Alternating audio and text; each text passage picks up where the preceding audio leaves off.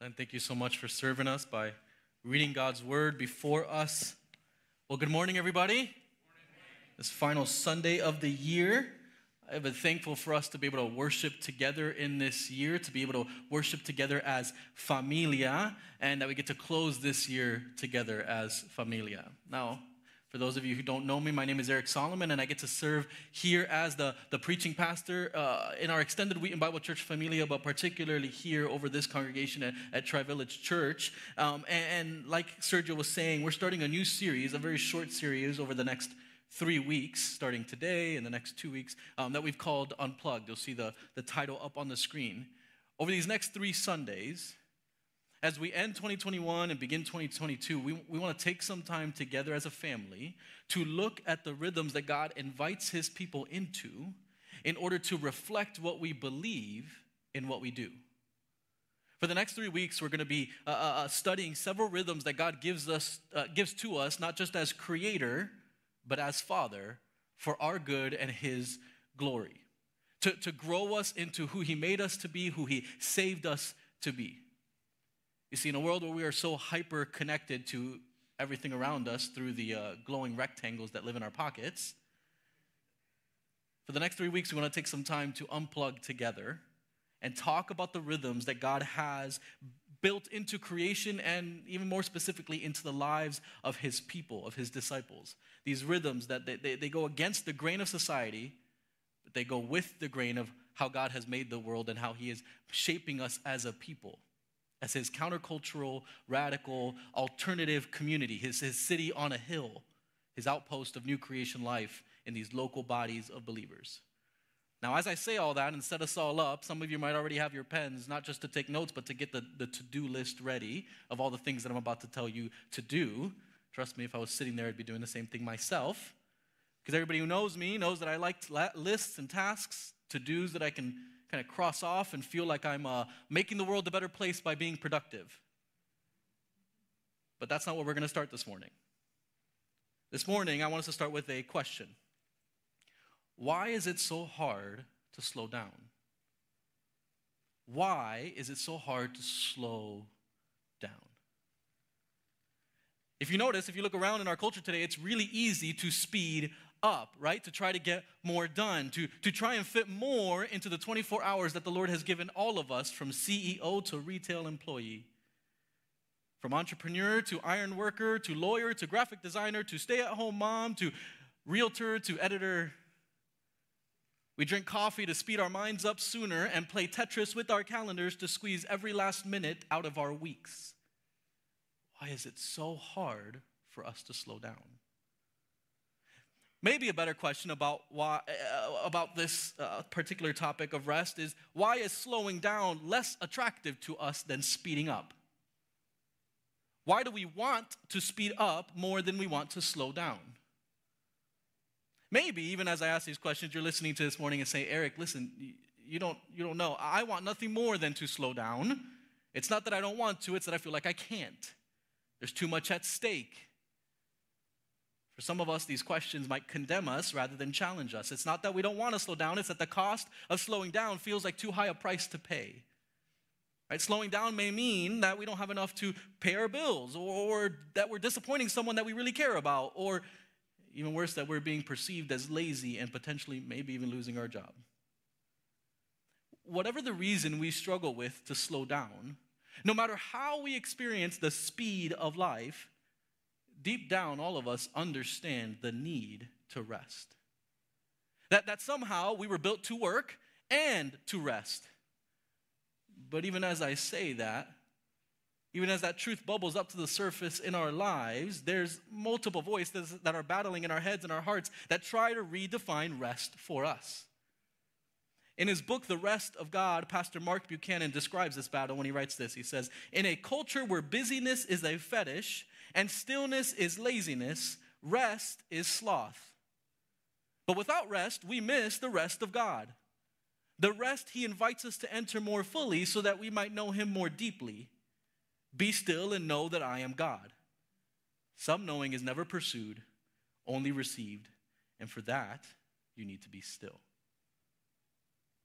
The only way to hear the true definition of rest and inhabit the kind of rest in our daily lives is not to do more or get better or speed up growth, but in God's economy to be still.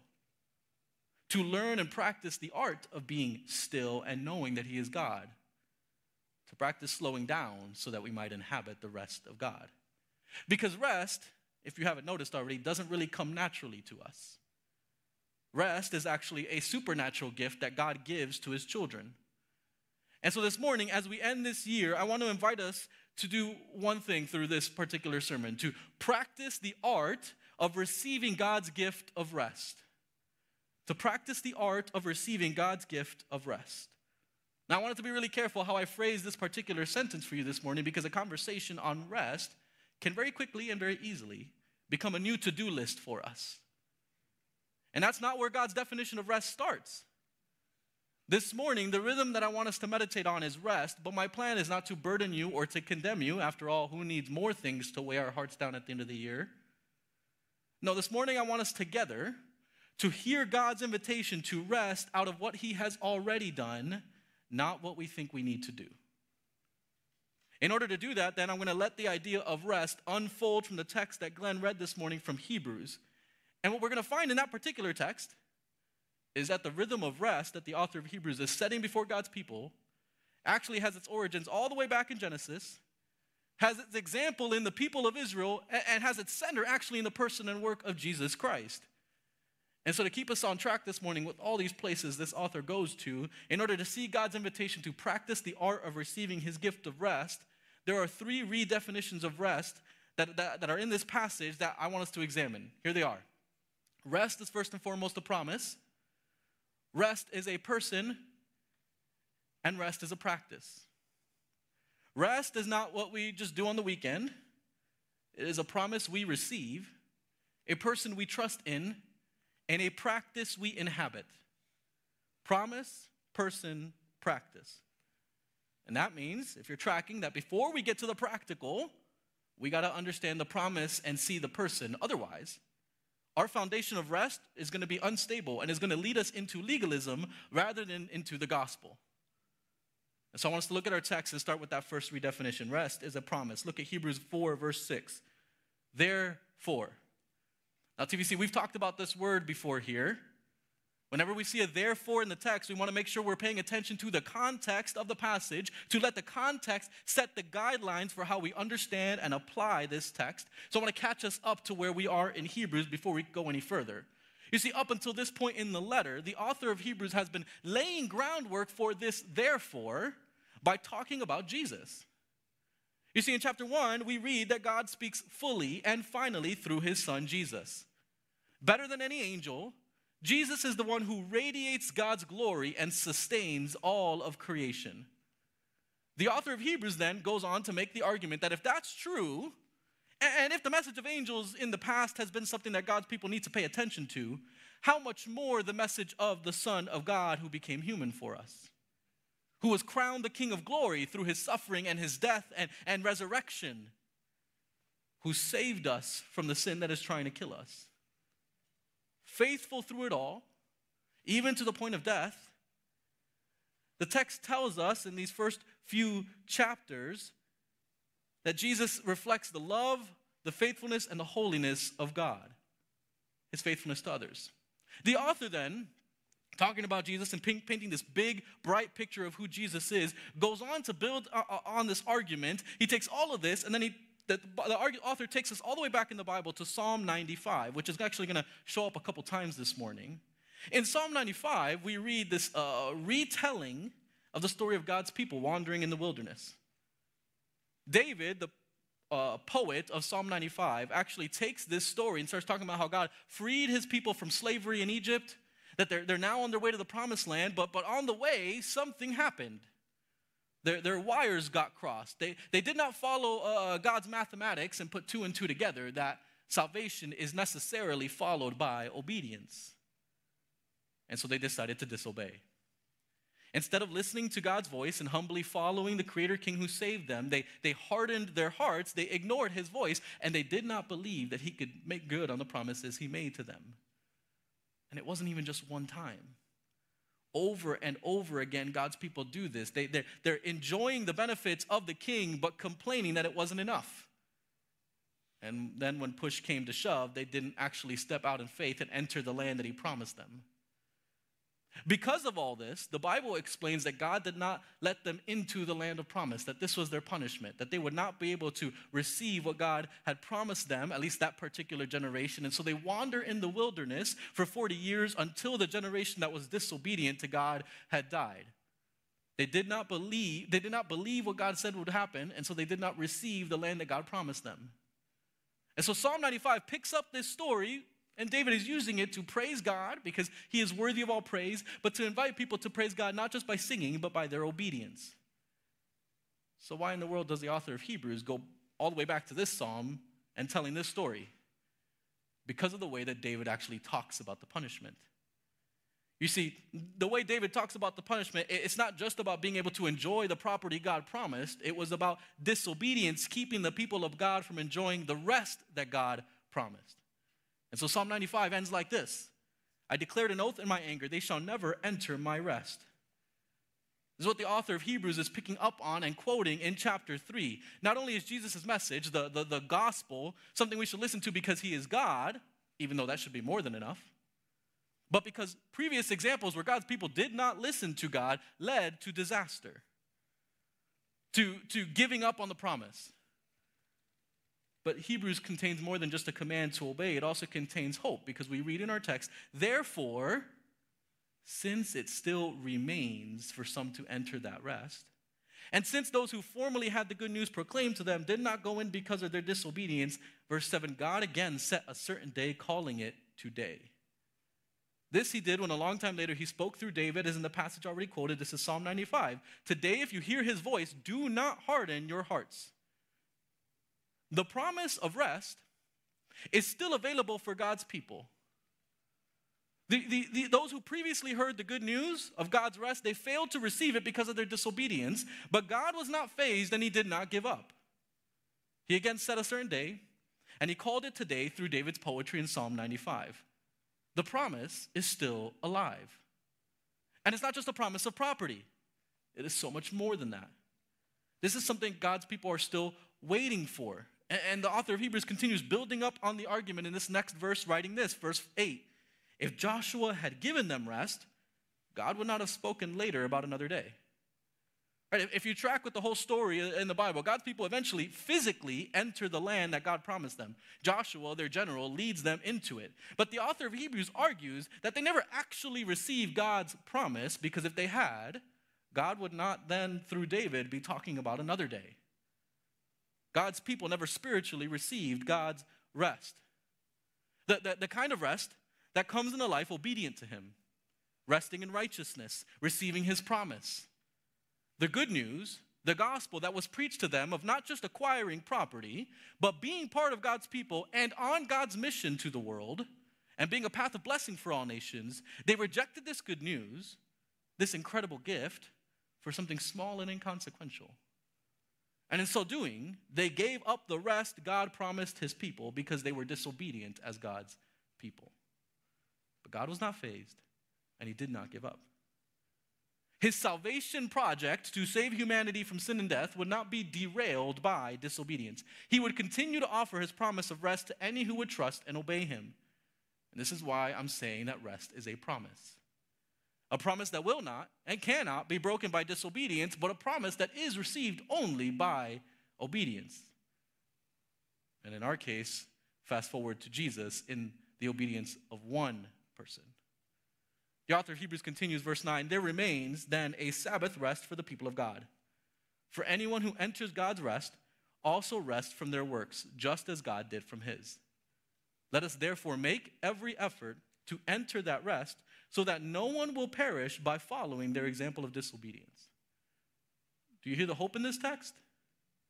There is still a rest that is available for God's people, that God is holding out, a promise he has made to anyone who believes. And it is a rest, like the Sabbath that God speaks about in his law, but more importantly, this text tells us, a Sabbath that reflects God's rest.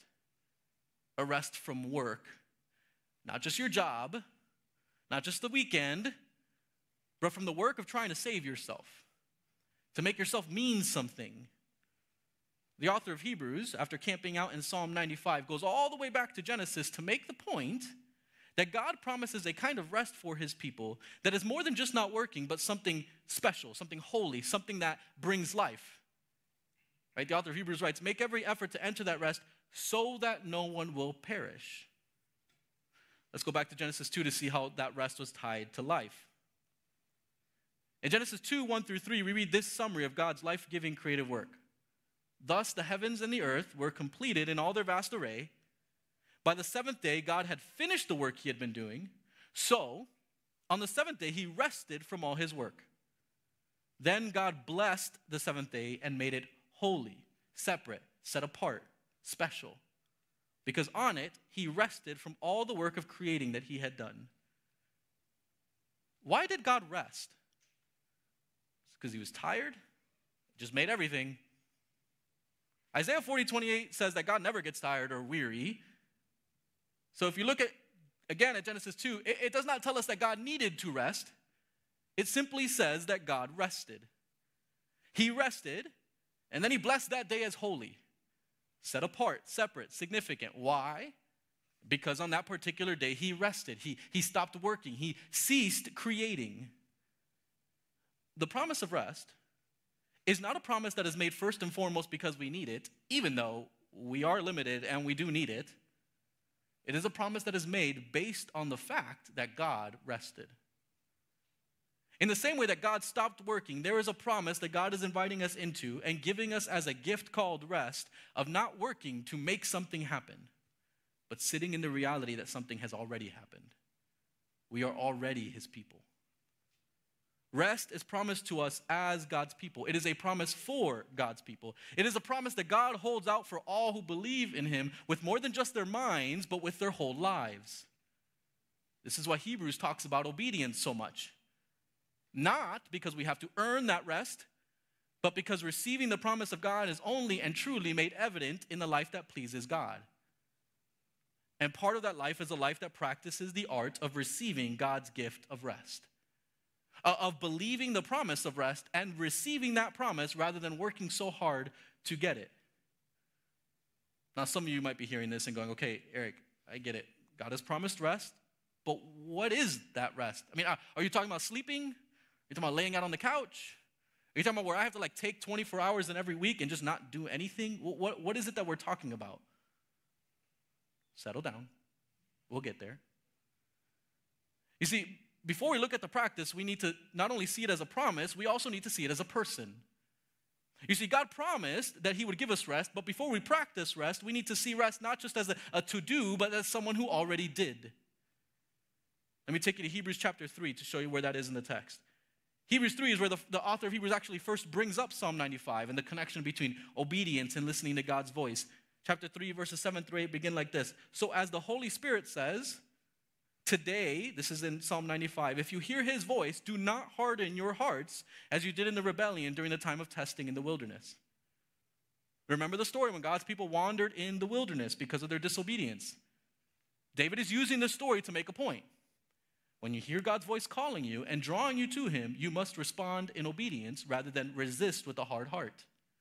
Rest is difficult not just because we don't have the time or we don't have too much to do, but because these excuses are masking our pride and our self-sufficiency. They keep us from seeing how hard our hearts are to God because he promises us rest, and yet we still believe that we need to work and do it ourselves. This is why just a few verses later, in 12 through 14, the author urges the church, God's people, like this. See to it, brothers and sisters, that none of you has a sinful, unbelieving heart that turns away from the living God. Do not be like the people of God wandering in the wilderness. God spoke to them, and instead of believing him, they turned away from him. Their hearts were hard. And so the author of Hebrews explains that image of hard hearts by plainly speaking of sinful, unbelieving hearts. These people weren't just doubting, they were actively disobeying. And this is the problem that we have with rest. The author of Hebrews pleads with God's people to turn towards rather than away from the living God. How? Verse 13, encourage one another daily, as long as it is called today, so that none of you may be hardened by sin's deceitfulness, We have come to share in Christ if indeed we hold our original conviction firmly to the very end. There's the encouragement. Did you catch that? Encourage one another daily with what? With the gospel, with the good news of Jesus. This argument, is encouragement, is the antidote to the deception of sin that tries to poison us against God's voice. How do we know we've been saved?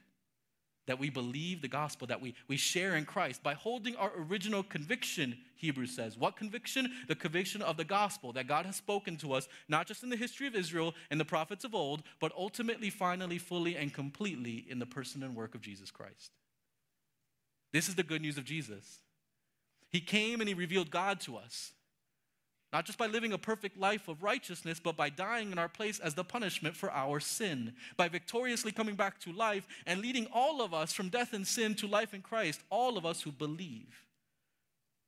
Let me bring this back to rest, though. This work of Jesus in his life and on the cross and out of the tomb is what takes the place of any work we could ever do to try and get back to God.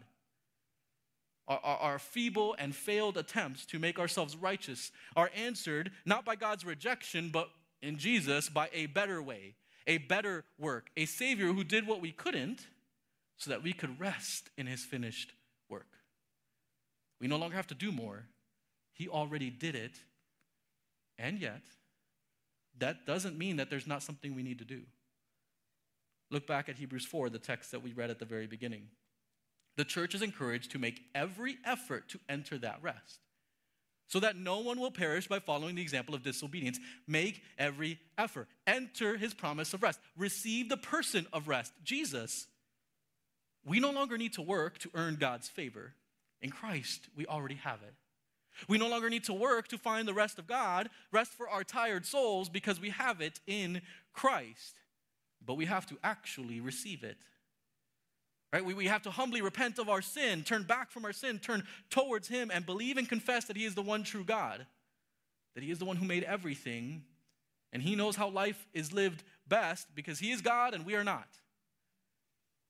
He is the one who brought us from death to life, from working hard to be accepted to now receiving his acceptance by faith.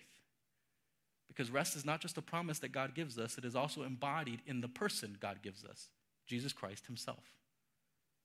We practice the art of receiving God's gift of rest by trusting in his promise and relying on his person. Trusting that what he says is actually true, that obedience to him does not lead to back-breaking work, but life-giving rest. We have to declare, not just by the way we speak, but by the way that we act, that his way of life is best. We recognize that obedience is never something we do on our own, but something that is grounded in and founded upon the finished work of Christ. But obedience demonstrates what we actually believe. Rest is not only a promise we receive, but a person we believe in. His work is what enables our obedience and gives us rest. And this is why I started where we did. Rest is a promise, rest is a purpose. And believing these two redefinitions of rest, we can now get to the final and most practical redefinition, that rest is a practice. I'll unpack that by going all the way back to the 10 Commandments in Exodus 20. The fourth commandment reads like this. Remember the Sabbath day by keeping it holy. 6 days you shall labor and do all your work, but the seventh day is a Sabbath to the Lord your God.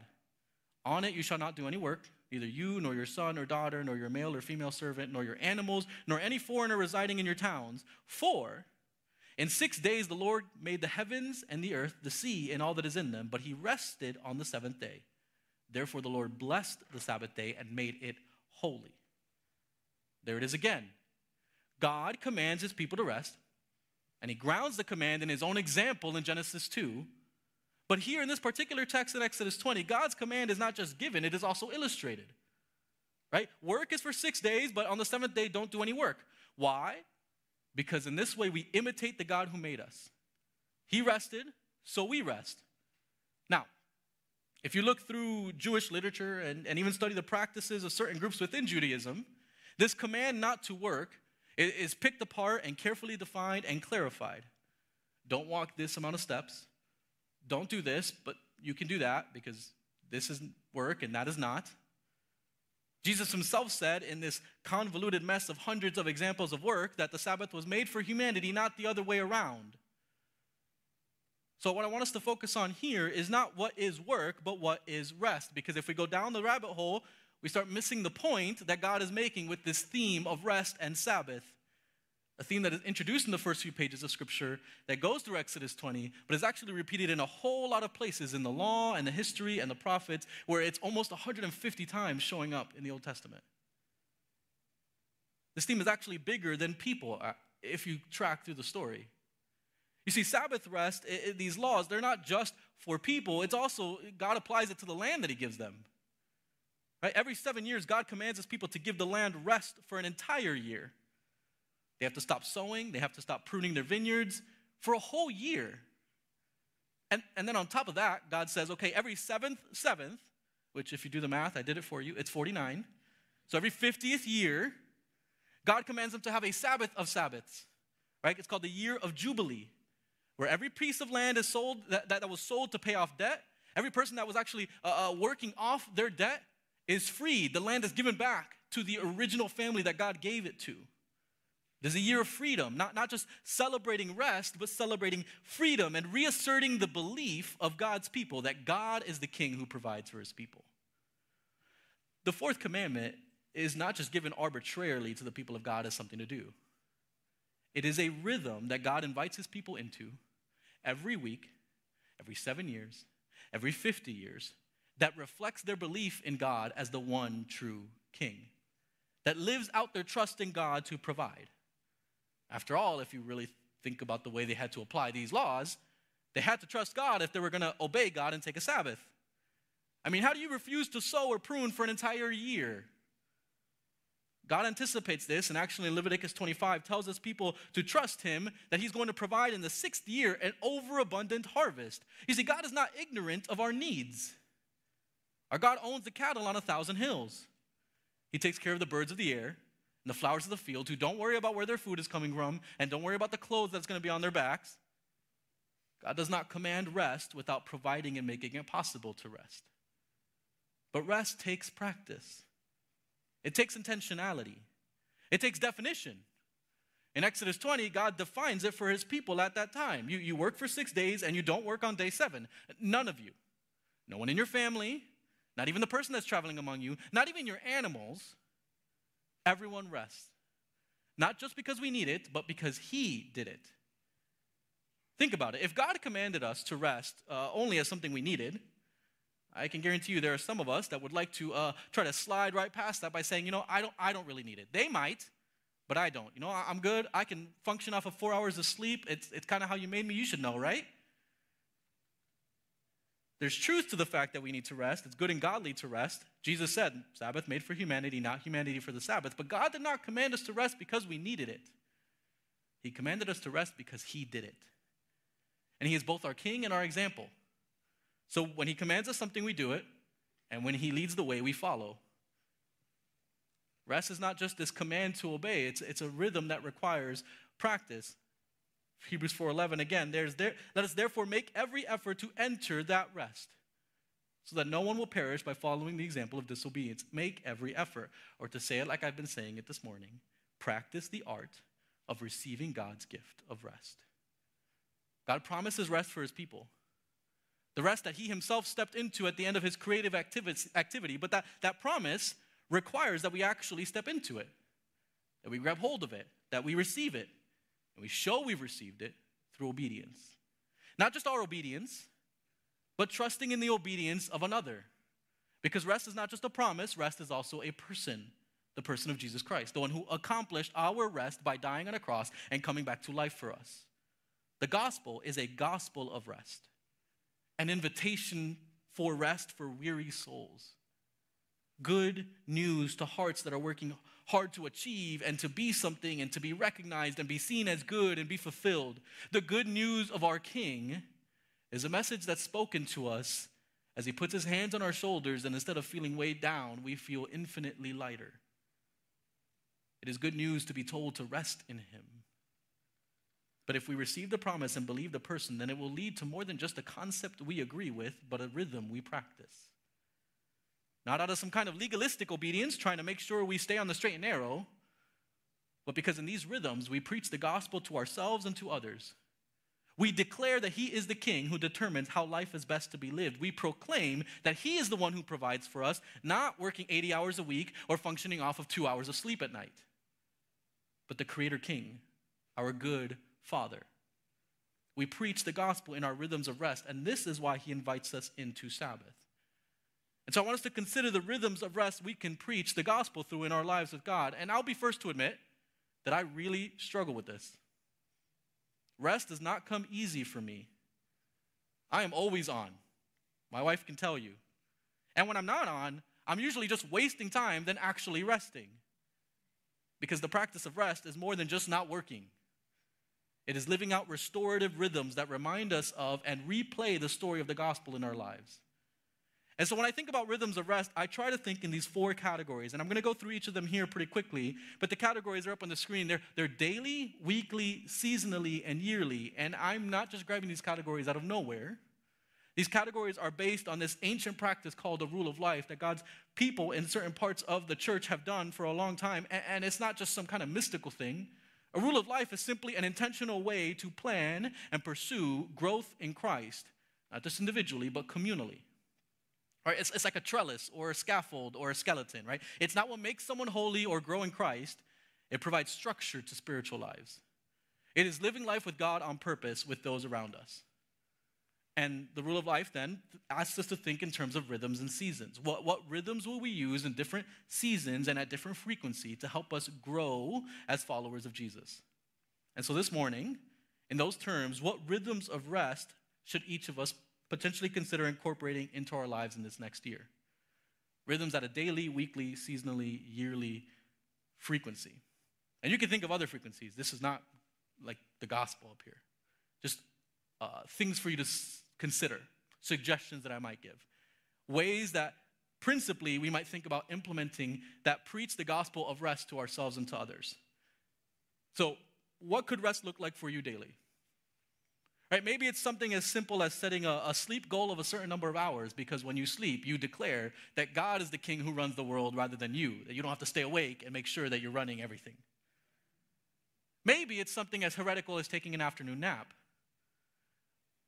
Sorry, I was kidding with that one. You guys got real serious real fast.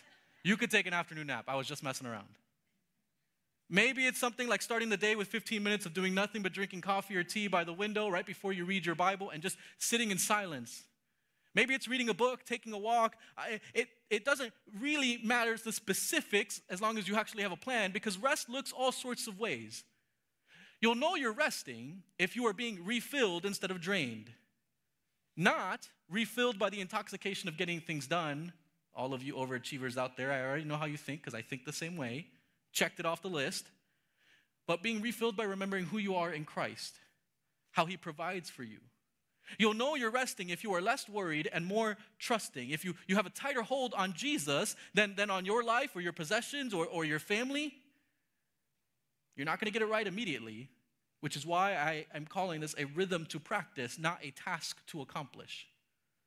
The more we practice rest, the better we get at it, not for its own sake, but for the sake of the gospel. Believing the gospel for ourselves and preaching it to others. I mean, imagine the testimony it would be to hold the line, the boundary on how many hours you work. Not being on call all the time. Trying to get ahead all the time. Trusting that work has its place, but that place is not center stage because that's where Jesus' throne is. Keeping these boundaries, not so that you can live for the weekend or just make it to vacation, but to live a life that declares that God's got this more than we ever could. What could rest look like weekly for you? Might I suggest that a Sabbath is a good idea? Taking 24 hours, setting it aside for God and what he can use to restore us.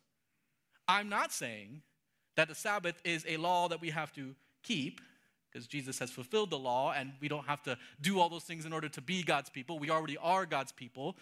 But that doesn't mean that Sabbath is not a good idea that God had. It's just not a notch on the belt of salvation, but Sabbath is a rhythm that we could potentially implement weekly. But there are other creative ways to do that. What about seasonally? What rhythms of rest could match the grain of the calendar and help us rest in different seasons? Not some like quarterly goal, but taking a look at your calendar, seeing the seasons in your year, not just the seasons of weather, but like the contours of your family and your job and your church family, and finding pockets where rest could potentially be extended, similar to the principle of a year of Sabbath. You see, the people of God had a weekly rhythm of Sabbath, but they also had an extended Sabbath for the land every 7 years. In a smaller way, but similarly, what kind of extended Sabbath could we implement in different seasons that preach the gospel of a king who rested and a king who provides? Maybe it's a vacation. Maybe it's a staycation, no judging. Maybe it's a month where every Friday is an extra day off. However you want to get creative with it. The point is not just to do nothing, but to seek God's restoration and actually demonstrate trust that he's the one who makes the world spin, not us and our impossible work weeks. How about yearly? Right, next week we're going to be looking at this particular rhythm of retreat. So I won't go too far into it here, but what might a yearly rhythm of Sabbath look like? Maybe an extended vacation, maybe it's a spiritual retreat, maybe it's something else creative. Whatever it is, the goal is to pick something that builds on your other rhythms of rest and align it with the goal of rest, preaching the gospel to yourself and to others. Now, I don't usually get as specific as I just have, for those who've been listening to me for a while, but I wanted to make this practice of rest tangible and actionable for us. But I also want to be really careful that you don't think that I'm handing you out a to-do list. I'm inviting us, not just you, but us, into the practicing the art of receiving God's gift of rest and practically considering what rhythms of rest we can be intentional about in our lives as gospel preaching practices that help us be who God made us to be, who he is remaking us to be as followers of Jesus. This isn't just more things for you to do. This is ways for you to act out what you believe on purpose in your life. Because there's more than enough of us who are tired of having to be run into the ground with all the things that we have to do. All the things we have to beat everybody. The gospel tells us there's a better way. So I'm going to end our time with these words of Jesus that Sergio read earlier. These words that are for the tired and the weak. For those who are weighed down, who are weary, those who need rest and want rest, and who, like me, struggle to rest. These words from the Savior of our souls, Matthew 11, 28 through 30, Jesus tells us this. Come to me, all you who are weary and burdened, and I will give you rest.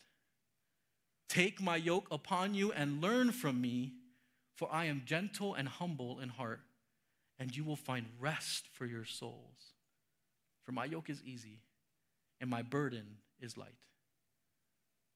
Rest is a promise that God's people receive. Rest is a person that God's people believe. And rest is a practice that God's people inhabit because we hear the voice of the one who gives us rest from all that sin's deceptions has burdened us with. The voice of the one who made us and who has saved us. So as we take a moment to pray, I want us to consider all the ways in which we might rest in the gospel in this new year. All the ways in which we might show that rest by the way that we live. Would you pray with me? God who promises us rest. This morning we rest in you. Would you soften our hearts to receive your promise? Would you humble our hearts to believe Jesus our rest? Would you invite us into this practice of rest, not as some religious requirement, but as a restorative rhythm? This morning we remember that we rest because you rested. We rest because unlike you, we are limited, and in our rest, we declare our trust in you, our trust that you will provide everything we need. And so this morning, as we end 2021 and we anticipate 2022, may you invite us into new rhythms of rest that might look radical in our culture of hurry. And may we preach the gospel through our rest. Help us not just as individual followers of Jesus, but even us collectively as a familia of Jesus followers to practice rest faithfully and fruitfully. We love you, and we trust you as we end another year that you have given us. And we pray that you would help us receive this next year as a gift from you with everything that you give us in it. Would you make us more like Jesus this year? We trust you.